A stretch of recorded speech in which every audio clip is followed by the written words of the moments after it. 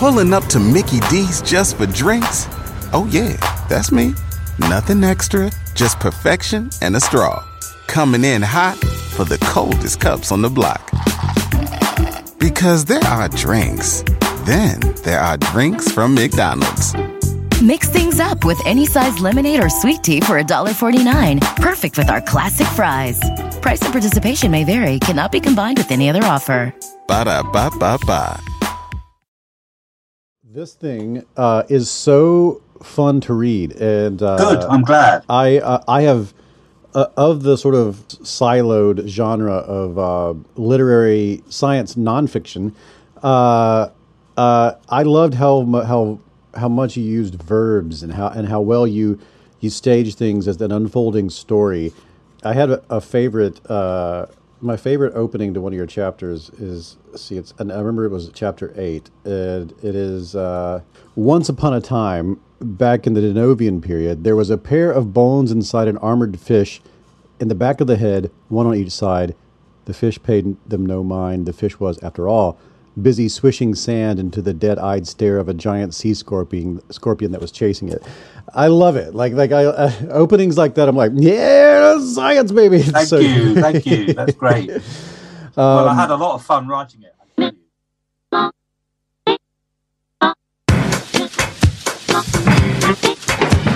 Came on down into the middle of the party center. Getting the cool and the happy, they went fire. Dancing and talking about the power of the gospel. Getting the cool and the happy, they went fire.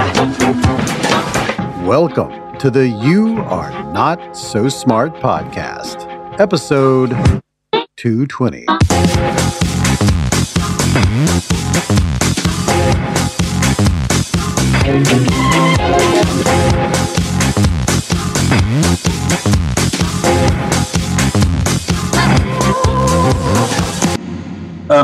My name is Henry G, and I am a senior editor of the science journal Nature.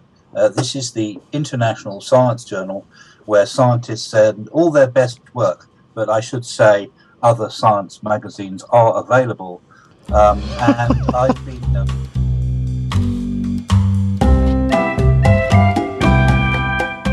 Yes, that is the voice of Henry Ernest G., the paleontologist, evolutionary biologist, and senior editor of the scientific journal Nature, the famed scientific journal, the Mount Olympus of science journalism.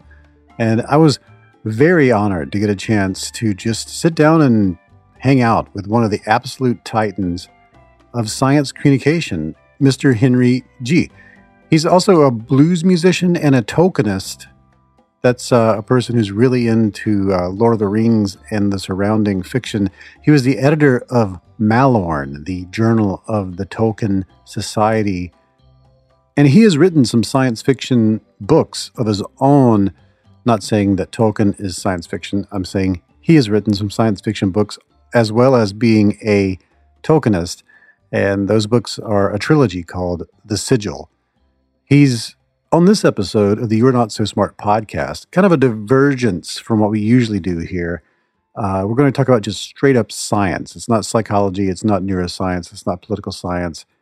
Because his new book is titled A Very Short History of Life on Earth, 4.6 billion years in 12 chapters. G's the author of several other fantastic books like Before the Backbone, Views on the Origin of Vertebrates, In Search of Deep Time, Beyond the Fossil Record to a New History of Life, The Field Guide to Dinosaurs, The Essential Handbook for Travelers in the Mesozoic, Jacob's Ladder, The History of the Human Genome, and The Accidental Species, Misunderstandings of Human Evolution, and he also wrote a book about the science of Lord of the Rings. In his most recent book, he writes about how, despite all odds, life on Earth has managed to flourish. It starts with the formation of the planet, then our best guesses on how life formed in evolution from legs to ears to faces, from feathers to teeth, and so on, including a long section about the anus, which we'll talk about at the, tail end of this episode. And in the book, he does all that before he goes to primates and then eventually us. Now, this interview barely stayed on topic. This is a very lively human being who likes to play more than work, and I edited out the 20 minutes we spent talking about Dune and Ringworld and Hyperion and other science fiction classics. So I hope you enjoy this conversation. I know you will. I did. It was great. And please forgive his audio. We were over Zoom, and sometimes Zoom just doesn't deliver. So without any more introduction, that was a lot of introduction. Here he is, Henry G., Titan of Science Communication and author of A Very Short History of Life on Earth.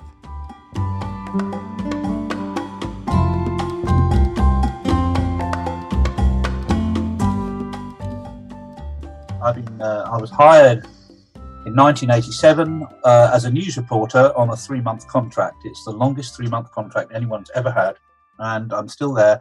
But mostly I supervise the publication I select and supervise the publications in evolutionary biology. In other words, all the good stuff, and archaeology and stuff like that. And I write books and play music and other stuff.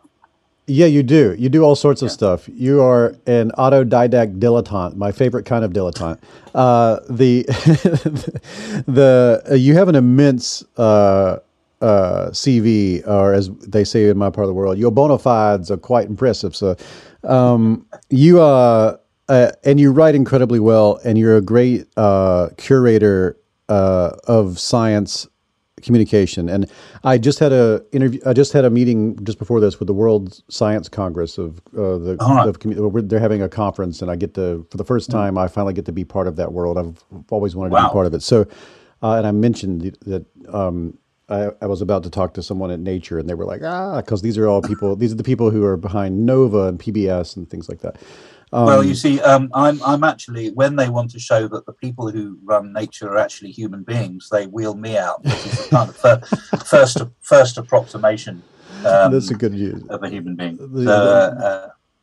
I love it, and Nature has, in my mind, so much prestige, and like even when I'm doing my own writing, if I mention this was published in Nature, I can just feel the reader going, okay, well then I believe this. This is good. Well, that's the illusion we like to create. We don't want to kind of shatter that. So I'm glad that feeling is out there in the world.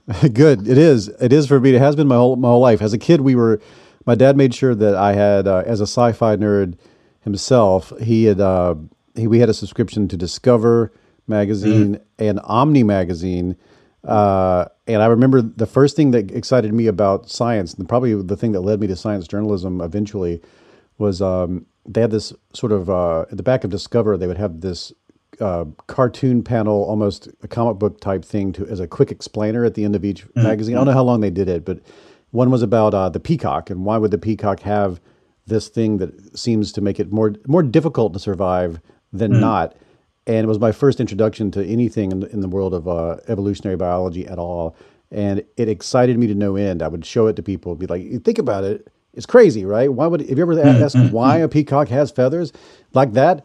It's weird. Huh? And it was great. So any way you get in there is good. But I feel like your final destination is going to be Nature if you become a hardcore super science person. So I don't know. I just would appreciate your work. I feel very honored. Well, thank you. I mean, I'm now part of the furniture now. I'm just the old grandpa. They sit in the corner and throw things at me. To wake me up and ask me something. That sounds like a wonderful dream. I would like to one day be that as well, sir. It's the world's best job, David. Absolutely is, and no one else would have me. So that's why I've stuck there all this time. How did you get interested in this as a profession, as a career?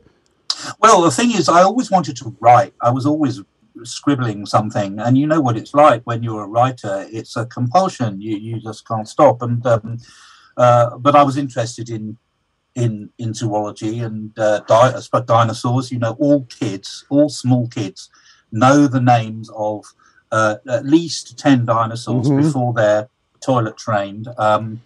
And some of us kids never grow out of it. The dinosaurs, that is, not the toilet training. And I was introduced at an early age to museums. especially the Natural History Museum in London, which is now a big crowded place. But when I was there in the mid-'60s, it was very fusty, and I had the place to myself. It was just like heaven.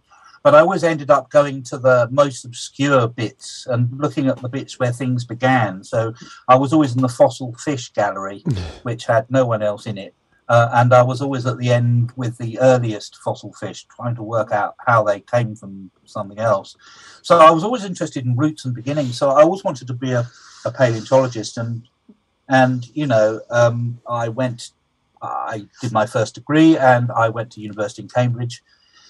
And I worked on Ice Age cows, which are not really fish at all. But I suppose you could say they were kind of a very specialised group of fish adapted for water of negative depth. So that's how I did it. But I found I, you know, even though I could say, you know, 3 years ago I couldn't even spell paleontologist, and now I are one. I found that I wasn't cut out for research. I was too much of a butterfly. I just wanted to see what everyone else was doing, and I wanted to play rock music in my band, and I wanted to write about what other people were doing. So rather than research, I was playing music and writing the Graduate magazine and writing things for the college magazine and this, that, and the other. So, you know, when I was writing up, my thesis advisor put an advert in Nature on my desk, wanted assistant editor. So I applied for that job and I didn't get it. But they had another job just happening. They wanted a writer to write popular science 6 days a week on the op-ed page of the London Times. And I got that job. I had no portfolio. It wouldn't happen nowadays. I think the editor, the late great John Maddox, who was a bit of a contrarian, I think we hit it off, and we stayed good friends. And you know, until the end of his life, we were good friends.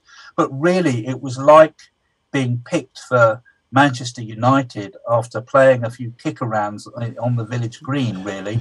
And it was the most amazing lucky break. So I started there as a news reporter and a journalist, writing about every kind of science you can imagine, from AIDS to exploding galaxies, 6 days a week for the London Times.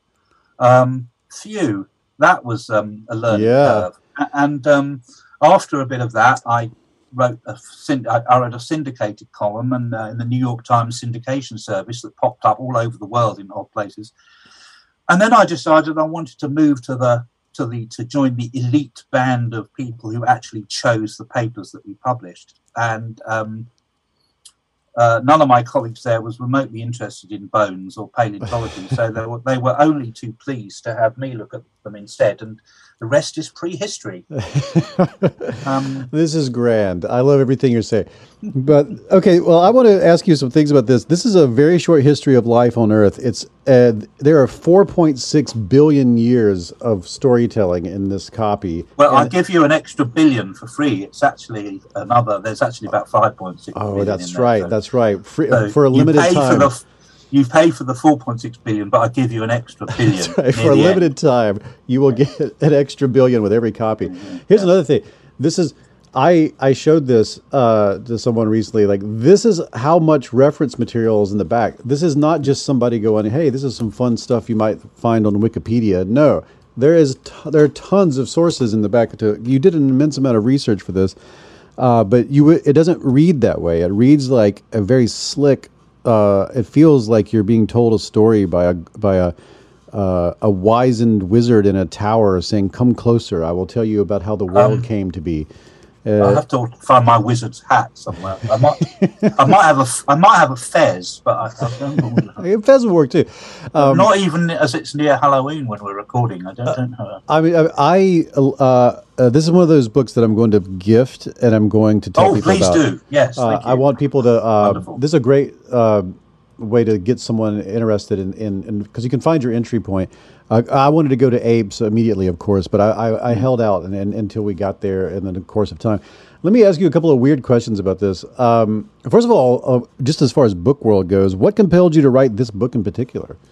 Well, for a while, I mean, I've been writing lots of books. I'm always seem to be writing a book. After each book, I say, I'm not going to write another expletive book, I say to my wife, who smiles indulgently because she knows that I'm always going to be writing another one. Mm-hmm. But for a while, I've had in the back of my mind, I'd like to write a book about the history of life. Just a very, simple book, a kind of autobiography or a biography of the Earth. I mean, lots of people have done this sort of thing in a very sciencey way, but I wanted to write more of a narrative. And of course, that's what ended up, but it came out as in a very circuitous way. I just put this at the back of my mind, in the kind of slush pile at the back of my mind, and of neglected, antiquated and stupid ideas that one has. And until I was at the office. Do you remember the days when you used to go to an office? Vaguely. I mean, our children won't believe us, where we actually went somewhere else to do work. But I was in the office talking to one of my colleagues whose name is David Adam. He was then a news writer at Nature, and he'd written a couple of psychology books.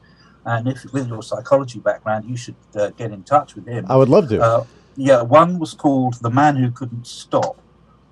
And it's all about his personal experience with OCD. I didn't know he had OCD, by David Adam. And then he wrote one called The Genius Within, which is all about mind hacks and can you take, supplements to make you do better at exams and all that. Anyway, I said to he was writing, and we were talking about what we were working on, and I'd just finished a rather terse textbook. It was my contractual obligation book, and he said, "What are you working on?" And I said, "I'm not going to write another expletive book." And he said, "Well, why don't you," ignoring me, he said, "why don't you write a book talking about all the fabulous, extinct, amazing fossil creatures that you've dealt with in your time at Nature, Henry?" That's what he called me. That's my name, Henry. He said, "Why don't you write about, the fishapod, Tiktaalik, Neil Shubin's thing that you published in Nature, and the feathered dinosaurs, and all the amazing hominins and fossil fish?" And I thought, that's quite a good idea. So, still protesting I wasn't going to write the expletive book, I went and wrote the expletive book, although it wasn't quite the same. It was more of a memoir. It was more of a story, not just about the fossils, but the people who found them and my experiences going to find them, and full of in-jokes and so on. And I called it "Let's Talk About Rex, a personal history of life on Earth." So I wrote that, and I said to my agent I was writing this, and she said, "Great, why don't you send me some chapters?" And I said, "Well, I'd rather keep it to myself because I'll have to clear it with all the people I'm talking about." So I wrote it and I cleared it with all the people who said it was great. And then I showed it to my parents, which is ever my sternest critics. Mm-hmm. And they said, "Well, it's all very nice, dear, but who's actually going to read it apart from the people mentioned?" So I said, but my agent was much more tactful and said, "Yeah, why don't you just do it as a narrative? Just do it as a straight story." And my agent is absolutely fantastic. We've been together since we were young girls back in the last century. And with her help, I sculpted it into the book I wanted to write originally. After, it's a circuitous route. And it became a very simple story of life on Earth, and would just go from the beginning to the end, and maybe a bit more after the end about the whole history of life on Earth. So that is a rather long answer to your question, David. I'm sorry about that. No, I prefer long answers. Yeah, I like that a lot. The thing about me is I tend to just keep going until I fall over from exhaustion or physically restrained. Listen, you have full leeway to do that. You can go on as podcasts are great like that, aren't that's they? Right. It's the way to go. Yeah. Let me for people who are they actually want to know what's in here. Let me ask a couple of those kind of questions, but we can go anywhere you want. You opened talking about I hate to admit my ignorance in this regard, but I had never heard of you talk about a star dying, and then the supernova, then that leads to going through a cloud of gas, and the gas coalesces, and then we have this new star that is born, and all these atoms and molecules that eventually end up in my eyeballs and in my soup. But you mentioned along the way that the Earth is struck by this. I have never. I'm very sorry to admit I was very ignorant about this. Is it pronounced Thea? Is the Thea or Thia? Thia, probably. Tell us what that I stumbled across that when I had to narrate the audiobook. I just went for Thia. Thia. Okay. I've not heard anyone Theia. Yeah. I've not heard anyone say it. No, this is quite a controversial hypothesis, and we published it in Nature some time ago.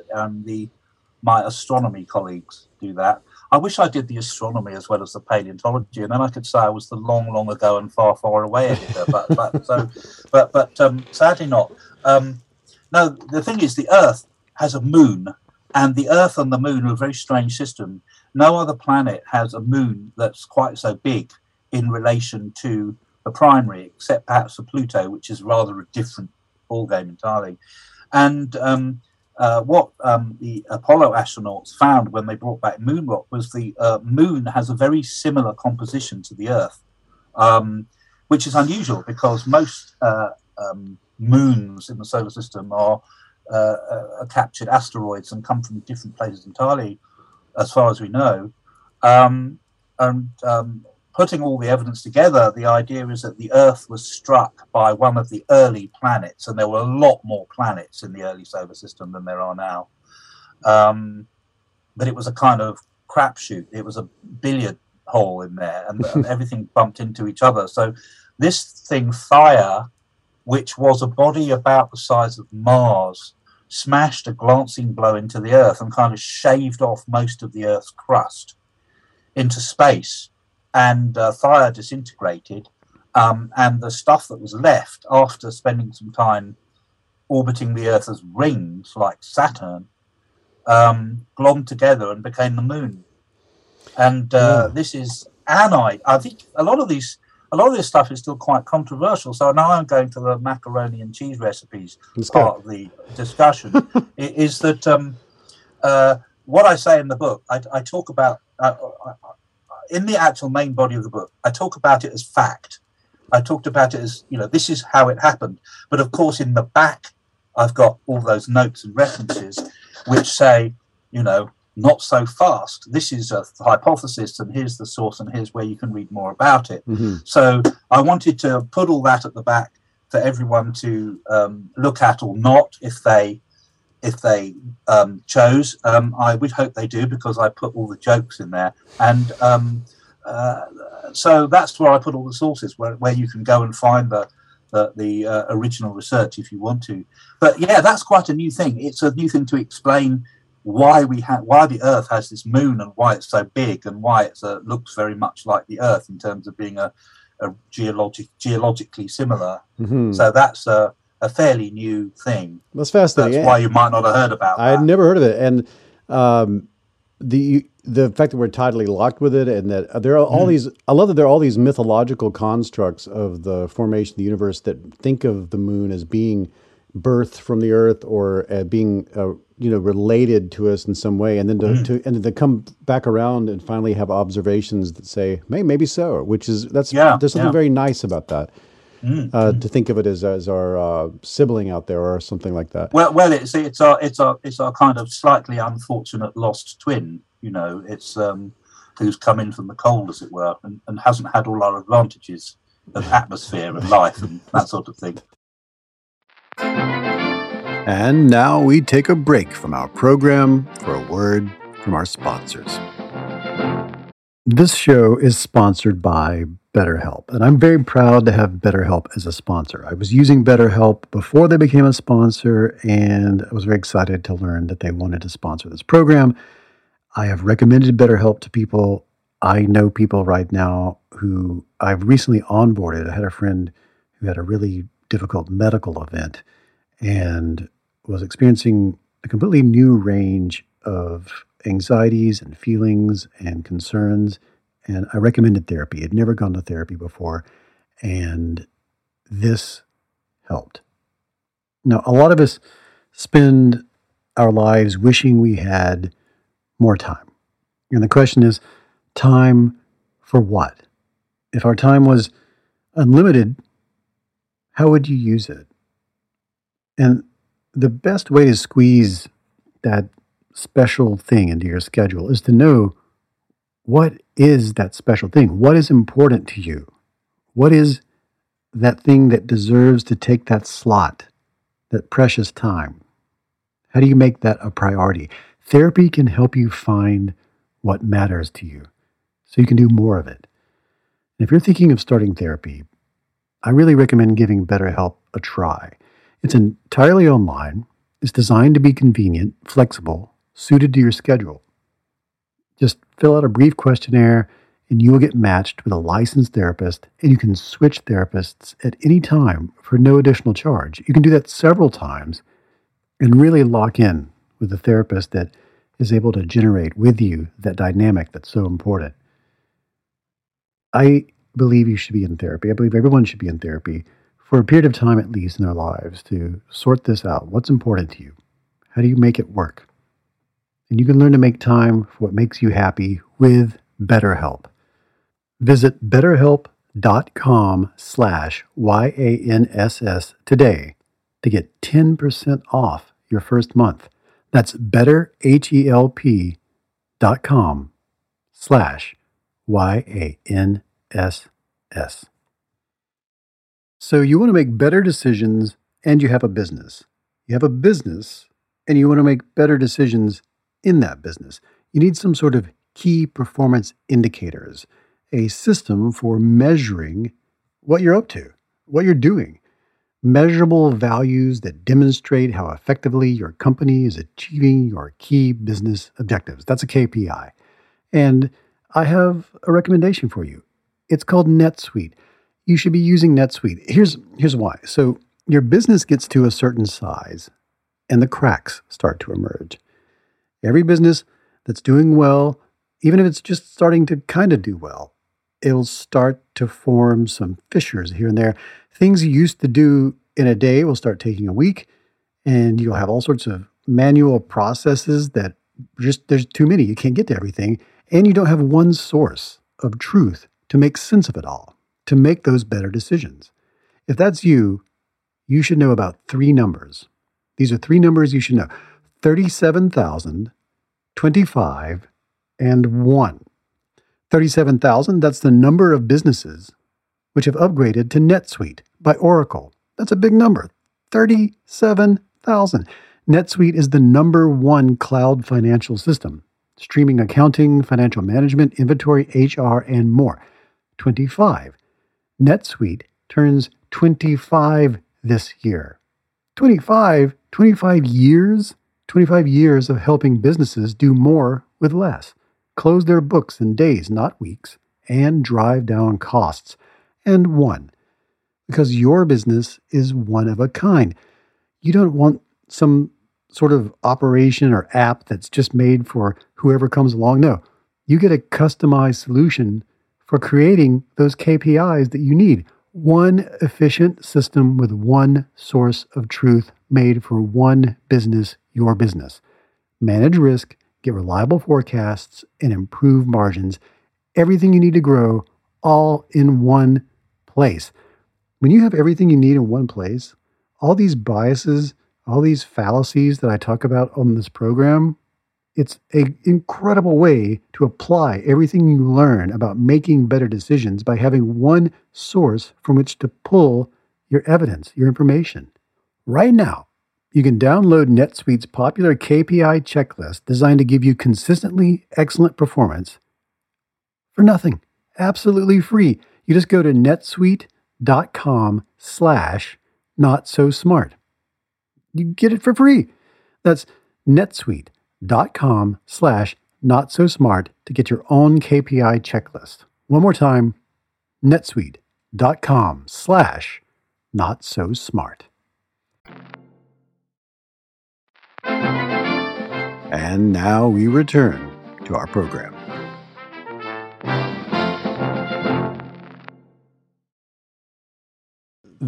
You talk about this early Earth being a complete water world, And then you create this beautiful vision of because of the moon, it leaves a tsunami in her wake.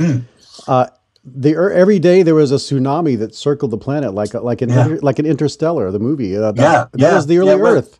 It was the early Earth, because when the Earth was the infant Earth was a ball of magma and gases such as water vapor.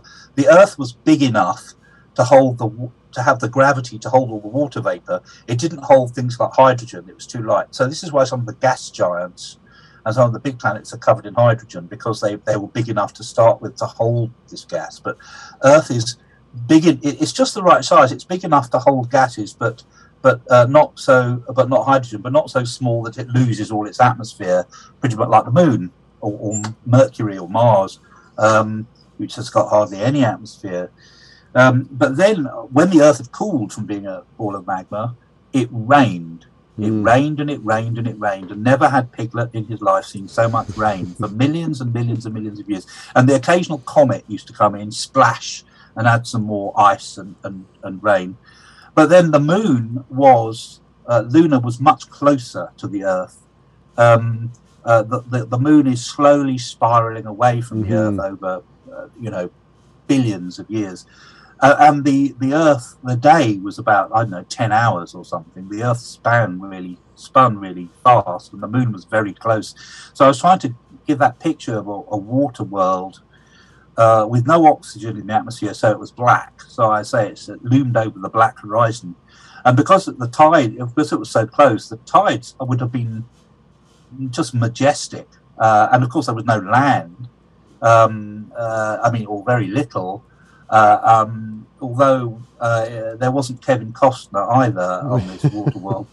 The whole idea of the book is like a history of life on Earth. I want to talk about abiogenesis. I want to talk about this moment that life became. And I've always been a big fan of talking about it in terms of like these little bits started jiggling next to these little bits in a pattern that could repeat and sustain itself. And so we just call that life. You talk about it in a way that I'd never seen before. I'm looking at my notes here. You're talking about the sieves, that they have porous rocks in this early Earth. And it just so happens that some of this scummy stuff that's all these minerals and molecules, they form a film over a rock, and where there's a hole, a sieve forms. And if you could tell me from your perspective how that becomes life. Okay. Of course, if you look at the notes, I wrote, this is as close as, apart from the extra bonus billion I give you at the end, this is the close I get to making stuff up. So there's one of the most mysterious things about life is its origin. How did it start? And there have been so many ideas about that. So I tried to think about this in terms of various ideas. The problem with zapping molecules into the sea is they'll all disperse. If you have life-giving molecules, before they'll get together, they'll all disperse. They won't see each other. They won't be concentrated enough to react together. And also, you need some kind of, I didn't write it in these terms, you need some kind of catalytic surface to get molecules to react together. So there is an idea that life began by molecules adhering to rocks or minerals with catalytic surfaces, which stuck them close enough together, long enough for them to react. And also there are these ideas that the places that life would have originated wouldn't have been near the surface. It would have been down in the deep sea, where there was a great concentration of useful minerals to react with, to oxidize, to reduce, to get energy out of, iron and sulfur minerals mainly. And then I thought about these volcanic rocks that come out full of minerals and also full of tiny little pores and holes. And if you have all these black smokers, these gushing jets have come out of the earth at 300 degrees, but it's still liquid because it's super pressurized and superheated. When it comes out into the water, of course it's cold, the minerals will precipitate out, and then there's turbulence, so the water slows down into little eddies and pools and loses its energy and gets dumped. So where is it going to get dumped? It's going to get dumped in all these little holes in the rocks. And so you get in these tiny confined spaces where things can happen because they're confined and concentrated and aren't dispersing, you get dumped a lot of very reactive minerals together with quite a lot of the early organic molecules that people find in comets and, even in the deep fossil record, these organic molecules. And they put them together so they play together. And then there was another strand that I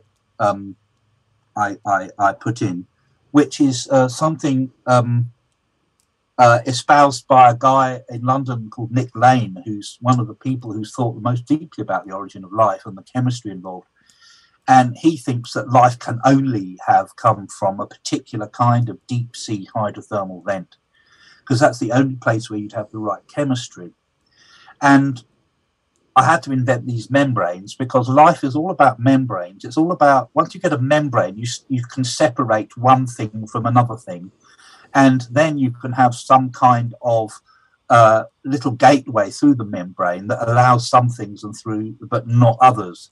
Even if the membrane's not very efficient, even if it's just like a sieve, it's better than nothing at all about keeping some things out and concentrating some things in. So what you get, you start with little scummy soap bubbles, which concentrate particular molecules that start reacting with each other.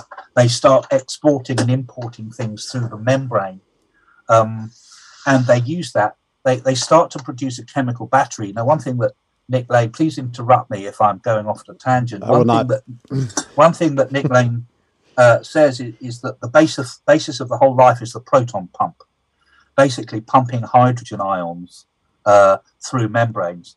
That is basically how life works. It's a kind of battery. And what life does is it stores electric charge on one side of the membrane or another and lets it through the membrane to drive chemical reactions. Mm-hmm. Now, it lets through just a few protons, but when you think of how microscopic these things are, the potential difference in terms of voltage, it gets up to millivolts. It's actually quite a lot of electricity. So what life did was life first, before it actually became living, invented the battery and invented ways of manipulating chemical energy across membranes. And once you've done that, you've got the basis of life because it drives chemical reactions that might not otherwise be driven. And when you're also next to a catalytic surface, like a volcanic rock full of interesting minerals, you drive chemical reactions that wouldn't happen in the open ocean, particularly making long chain molecules like proteins and nucleic acids, which would just be blasted to bits if it was in the open ocean and they weren't in this nurturing, concentrated little nursery. Once you put all these things together, you get these little membrane-bound bubbles with concentrates of nucleic acids and things in the middle. And there you've got the beginnings of life. Then you can have evolution to start to happen. So that's my take on it. And of course, it is very speculative and no one will actually know. But what I was trying to do with that part was put together all the things that I thought most likely to happen and put them in one story. So there's a lot of things I don't talk about. I don't talk about you'll hear a lot of discussion on the origin of life, like the RNA world, that RNA, which is a cousin of DNA, can also act as a catalyst. It can itself. So people have thought that RNA started as a kind of genetic material and a protein at the same time. I didn't want to get anywhere near that. I didn't want to start having to do the conventional science book like, this is DNA and it has 4 bases and this is what I do. I just wanted to avoid all that. So I just wanted to tell the story and paint a picture of these little bubbles bubbling out in the deep sea. I love that. I love the way you write this book. Because you don't divert from the storytelling of it. There's a momentum that is kept up all the way through it. This part of the book I'm reading from your book. These simple bubbles found themselves at the very gates of life, and that they found a way to halt, if temporarily and with great effort, the otherwise inexorable increase in entropy the net amount of disorder in the universe. Such is an essential property of life. These foamy lathers of soap bubble cells stood as tiny clenched fists, defiant against the lifeless world. Mwah! That's fantastic. Wow, thank you. I love it. I love this. I also love this idea in any way I've seen this constructed and told, that, you know, this is no different than a phenomenon like a star or a whirlpool in a river or something. Like, this is just a repeating pattern that's taking place, thanks to the fact that there's a rock somewhere. In the way that you're telling it, there's a place that allows for some order to be maintained instead of a constant a kaleidoscope of chaos in which things are dispersing and then there's nothing can like become regular. And then the idea that life is a repeating pattern that gets better at repeating, and in the form of something we would categorize as a battery or something. Yeah, and then from that, the complexities build and build and build until eventually we're having this ridiculous conversation, right? And we're talking about, and somebody made a movie about people in space. That's the direct result of a rock sitting in just the right spot. Well, one of the things that amazed me, and actually just from talking with you now about it, was how these delicate little structures had to form in this hellscape of this super hot, super pressurized chemical maelstrom with all these minerals jetting in and out and this high pressure and the high temperatures. And yet it had to have those to forge these tiny, delicate little soap bubbles. In fact, you think that tiny, delicate little soap bubbles would need, more delicate, refined places to form, but no, it's in the most horrific, energetic place imaginable. Yeah. So it's kind of a contrast there, which lends credit to the panspermia concepts that, this, who knows where a little bit of repeated order and regularity could pop up on a comet or an asteroid or some bizarre thing floating out there. I wouldn't not the idea of panspermia, except that there's no evidence for it. But I don't think there's any reason why it couldn't happen. There's a guy I know at NASA Ames called Rocco Mancinelli. He's married to Lynn Rothschild, who studies these amazing bacteria from Yellowstone and places like that, hot springs. But Rocco, he puts bacteria on the outsides of spacecraft and then sees if they can survive in space. And there was a spacecraft called the Long Duration Exposure Facility, which was a spacecraft with all sorts of things painted on the outside because people wanted to find what happened to them after being exposed to the space, or the vacuum and the radiation. And he had various cultures of bacteria, and he retrieved some of them, and of course they all looked very sick. They didn't like it at all. They were not happy bacteria, but some of them could grow and reproduce after being exposed to space. But could be bacteria can be entombed in grains of salt for a billion years. That's a quarter of a billion years. But hey, who's counting? I mean, let's not get into the numbers. So this is what caused the great fuss when they had that Martian meteorite, which people thought at the time had fossils in. Of course, that's now highly doubtful. But but there's nothing wrong with the idea because there are bits of Mars that were blasted off the surface of Mars that now are on the Earth. There is a small group of meteorites that are bits of old Martian surface, and this is one of them. I mean, it's the fire idea all over again, that back in the early solar system, planets used to bump into each other all the time because there was lots more of them and they were smaller and they were jostling around to make space.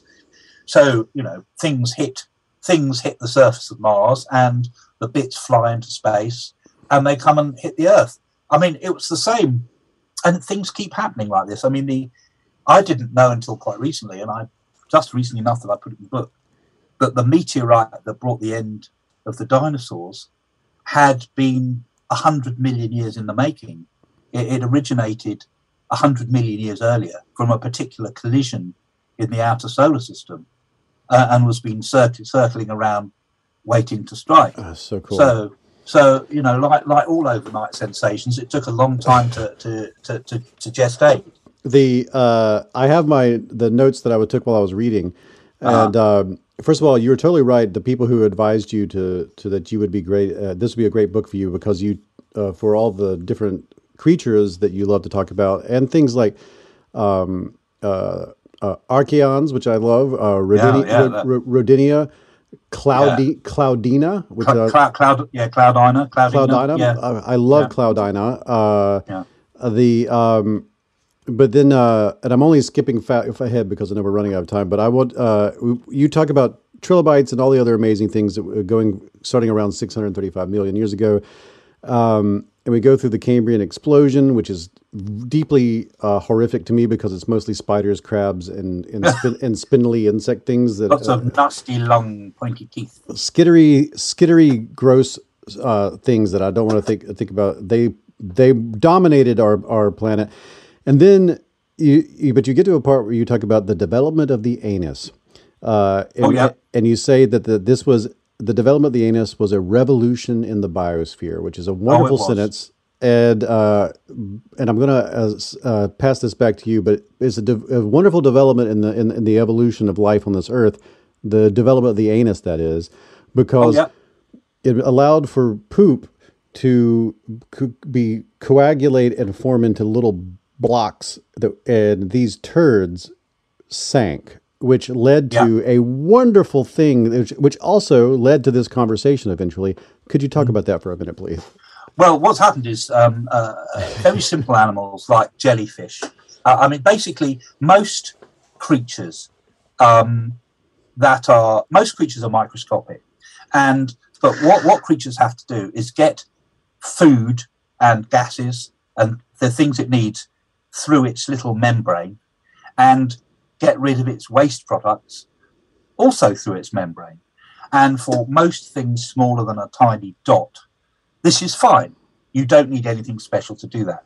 But anything bigger than that, it's much more efficient to have a particular place in your membrane to do things. So what simple polyps and jellyfish and some very simple tiny worms did was they basically had an infolding of the membrane. So they became like a bag.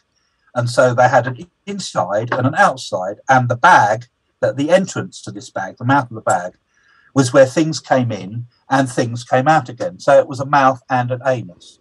And at that time, food was just very tiny particles and bacteria, and waste products were basically gases, dissolved gases, carbon dioxide, ammonia, and just a thin slurry of stuff. It's just a thin wash of stuff.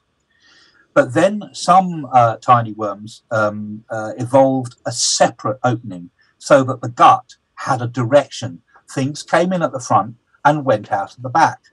And this became much more efficient because once an animal has that, it can make the gut all sorts of very windy and long and wound up and still not make its size any bigger. And so it can digest everything more efficiently and reduce the waste to a solid block of poo. Now, at the time, the ocean had almost no oxygen in it. And oxygen, all animals needed to breathe. But because there was so little oxygen, only very tiny animals and sponges could breathe it, because anything more active needs more oxygen to grow and breathe. And the reason there was no oxygen was because all the pre-poo, this slurry of waste, was spread throughout the ocean and digested by decay bacteria throughout the ocean. And these decay bacteria consume the oxygen, so there was no oxygen. But when animals invented poo, the poo went straight to the bottom. And that was followed by the decay bacteria in what I call a race to the bottom. Mm-hmm. So all this poo goes to the bottom, all the decay bacteria go to the bottom. So all this oxygen-using decay bacteria stuff happens at the bottom, which means that oxygen was free to accumulate throughout the rest of the water column. And that allowed for the evolution of larger creatures. And it was also to do with the evolution of the anus, the bottom hole, which we disparage in all our jokes. It had the last one. Has to show it some respect, man. It was a major step in evolution. we should be thankful for the anus. I mean, this is this was the portal to sentience. The anus was the gateway to life itself. And I think this is one reason why people sometimes have their best ideas while sitting on the john. There's actually a link between the anus and sentience. It is a great way to free up oxygen. And I just love the idea. I love this so much.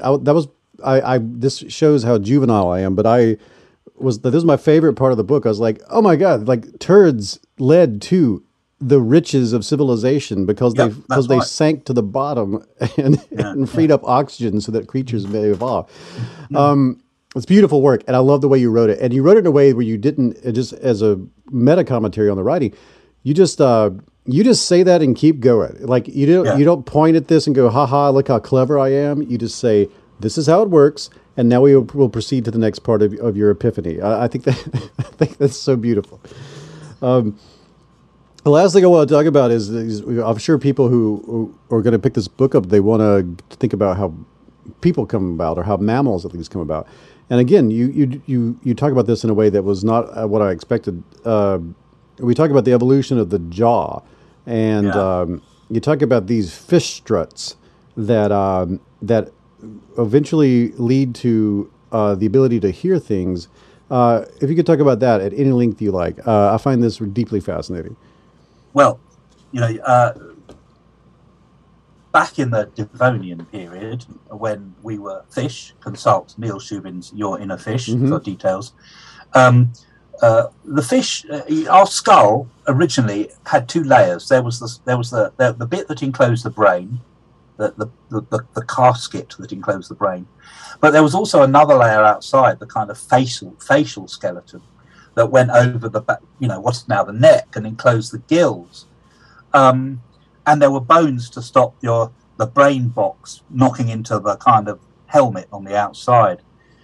And key to that was a pair of little struts that basically held the brain box away from the helmet on one side, these kind of supporting struts.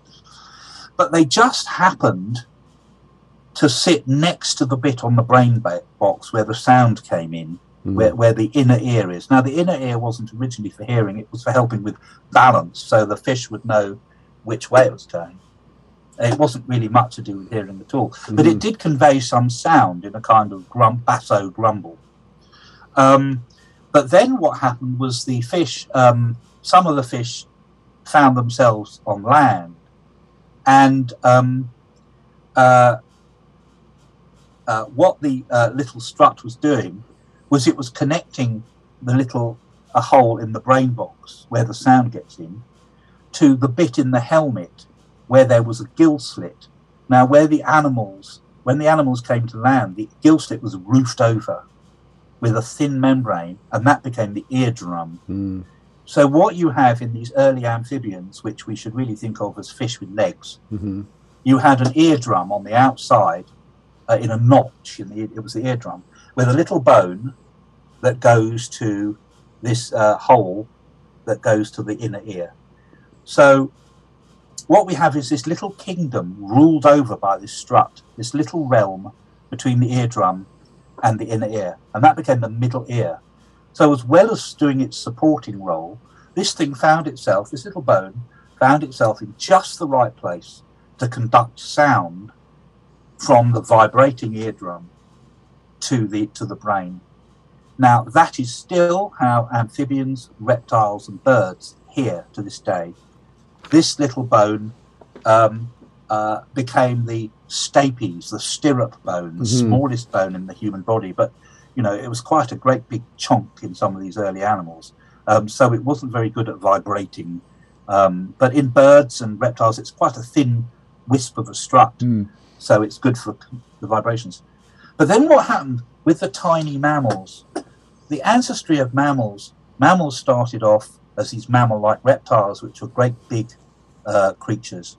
But as the time wore on, and this was just before the dinosaurs happened, the ancestors of mammals became smaller and smaller and furrier and tended to be more and more nocturnal. And as they became smaller, this affected the way their anatomy was put together. Now, we'll just go from the ear to the jaw. Now, another quirk of evolution is that this bit where the eardrum happens to be right next to the hinge for the jaw. And the reason for this goes all the way back to the way gills were made back in the mist of time. Now, in reptiles, like dinosaurs and birds and the earliest mammals, the jaw was made up of lots of little bones. But as the mammals get smaller and smaller, the jaw changed shape so that all the little bones at the back of the jaw got shoved out. Some were absorbed by the bone that holds all the teeth, which is the only bone we have left. That's the lower jawbone. It's only one bone. Mm-hmm. And some of these tiny bones at the back got shoved out and found themselves part of the middle ear. So the stapes was joined by two others, the malleus and the incus, the anvil, the hammer, and the stapes, these sort of rather blacksmith-like romantic ideas. Mm-hmm. So what happened was these jawbones got shoved in, so the eardrum first connects to the hammer, then it connects to the anvil, and then that connects to the stapes and then to the eardrum. So it made a chain of 3 tiny bones. In fact, some early mammals actually had 5, but but in the one that comes down to us is these 3 tiny bones. And this was absolutely revolutionary because it allowed these tiny mammals to hear sounds that were much higher pitched and much louder than reptiles or birds can, because these little this chain of bones made an amplifier and concentrated the sound, and also allowed to, and because they were very small, allowed to conduct high-pitched sound. Now, all of a sudden, this for mammals opened up an entirely new universe of sensation. It was as if they'd been scrubbling around in some dark forest, unable to find their way at all, and then they went through a hole in the hedge and found this enormous vista of discovery that was completely new and open to them. And so, most birds can't hear sounds more than 8 to 10 kilohertz. Mm-hmm. Now, to give some perspective, small children can hear up to 20 kilohertz, but people like me who grew up listening to Deep Purple, we can't quite hear as high as that. So, but many mammals, dolphins 100 kilohertz, bats 160 kilohertz, dogs, cats 45 kilohertz. This is why dog whistles, you can't hear them, but the dog can. Yeah. Now, it was because of this little middle ear that opened up this universe of sensation to the mammals. And that was one of their key features that allowed them, while the dinosaurs were busily stomping around and bumping into each other during the day, the mammals were rulers of the night for 160 million years. And it was partly because of the ear, which, because of all these chance happenings, that the jawbone just happened to be close to this gill slit that just happened to be roofed over to become the eardrum, that all went back to the way the gills were laid out, and this little strut that held one part of the head clear from the other. So I mean, it would have been fun to do this with pictures, but I didn't have pictures, and I deliberately didn't have pictures. I wanted to tell that as clearly as I could, and I wanted to give it some life to it. And you did. It's a great. Thank you. It's a great part of the book. That's why it's struck me so much. I think it's just a marvelous story. I love this story. I agree, because I love when evolution is a process, and it's haphazard, and it does what it is. What it is. This happens to be here. This happens to be here. This if it's useful to the animal, then it's more likely to survive. And then boom, boom, boom, boom. We have all these things. But it feels marvelous that we have this ear that can do all these amazing things. But the way it happened is just a hodgepodge of bizarre. This happened to be here. I was over here. I got on land. Now I'm going to get tiny, and these things are getting crunched together. Also, I want to lament that this wonderful vista that was opened over the course of millions of years of hard-fought evolution was closed off permanently by Deep Purple, and I think we should have a moment here to lament. Well, I suppose I'm 59, and your listeners happily can't see this, but I'm losing my teeth. But human beings are really only supposed to live until they're 40, and then they fall to pieces. That's the way it made us. But hey, I've had fun. You know? I'm looking forward to this the last lap up, I suppose. We're out of time, but I want to encourage people to get this book, because you go from here to talking about now we're doing so well as mammals that we have these big heads. Big heads mean you got to care for your young, so that means you got to make some milk. And you end up with monotremes and marsupials and placental animals, and then they all go off doing their thing.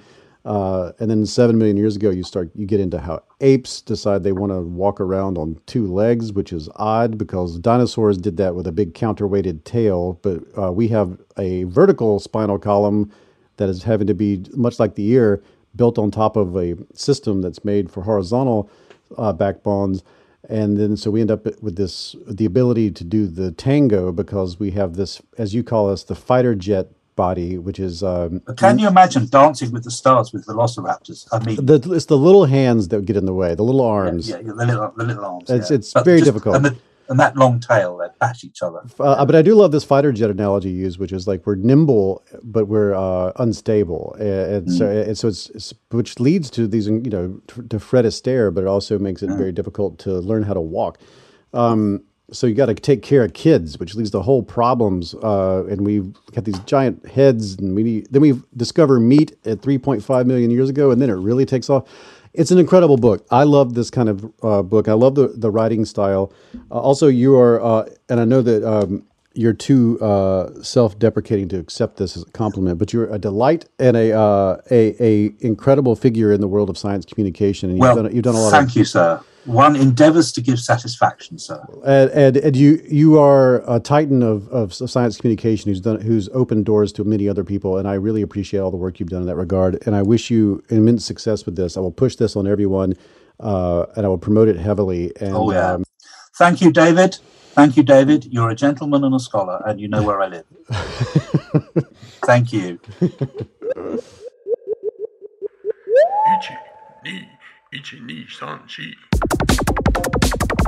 That is it for this episode of the You're Not So Smart podcast. You can find Henry G at End of the Pier. That's his handle on Twitter, @ End of the Pier. That's where he tweets.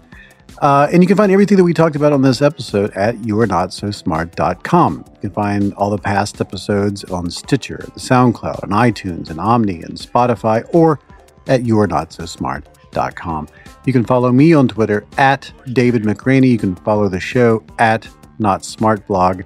Also on Facebook, it's /YouAreNotSoSmart. And if you'd like to support this one-person operation, help make it better, help pay for transcription and other services and features, go to patreon.com /YouAreNotSoSmart. Pitching in at any amount will get you this show ad-free.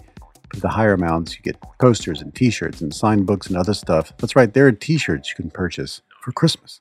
The opening music is Clash by Caravan Palace, and this music is by Banjo Apocalypse.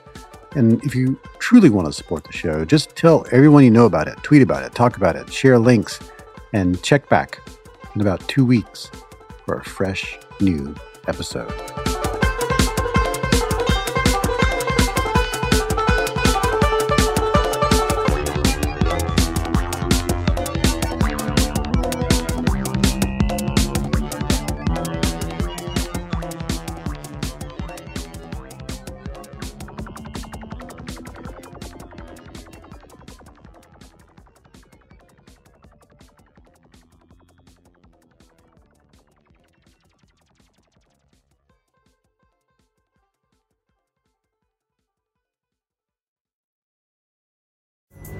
Pulling up to Mickey D's just for drinks?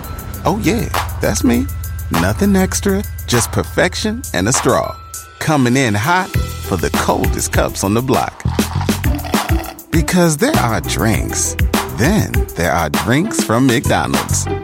Mix things up with any size lemonade or sweet tea for $1.49. Perfect with our classic fries. Price and participation may vary. Cannot be combined with any other offer. Ba-da-ba-ba-ba.